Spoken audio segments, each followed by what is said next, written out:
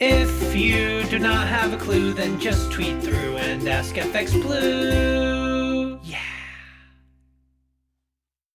Hello, it's Friday the 5th. I'm FX Blue and this is the market brief.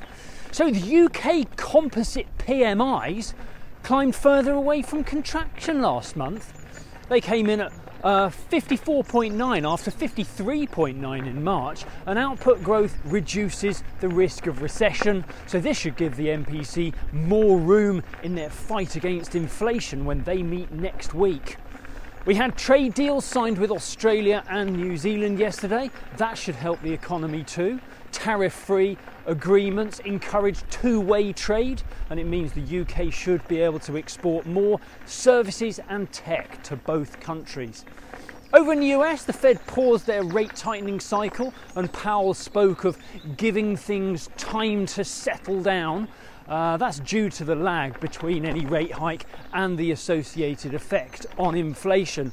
It's also due to the lingering concerns about the financial sector, because a credit crunch where lenders stop or slow lending to each other can have a similar effect to a full 1% rate hike. So maybe a pause now is entirely prudent.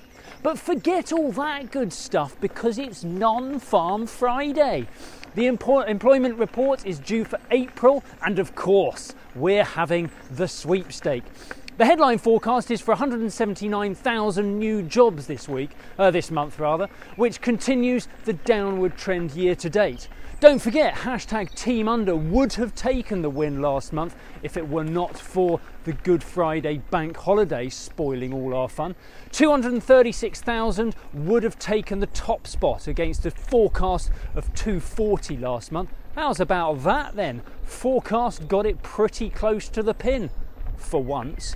But before you rush to drop your bid in the comments below, manifesting your name on the trophy when the whizzy little results graphic is published, allow me to complicate your considerations with some other employment data. ADP private sector data, that was around 150,000 last month. Forecast was for 150,000 this month as well. That came in just shy of 300,000.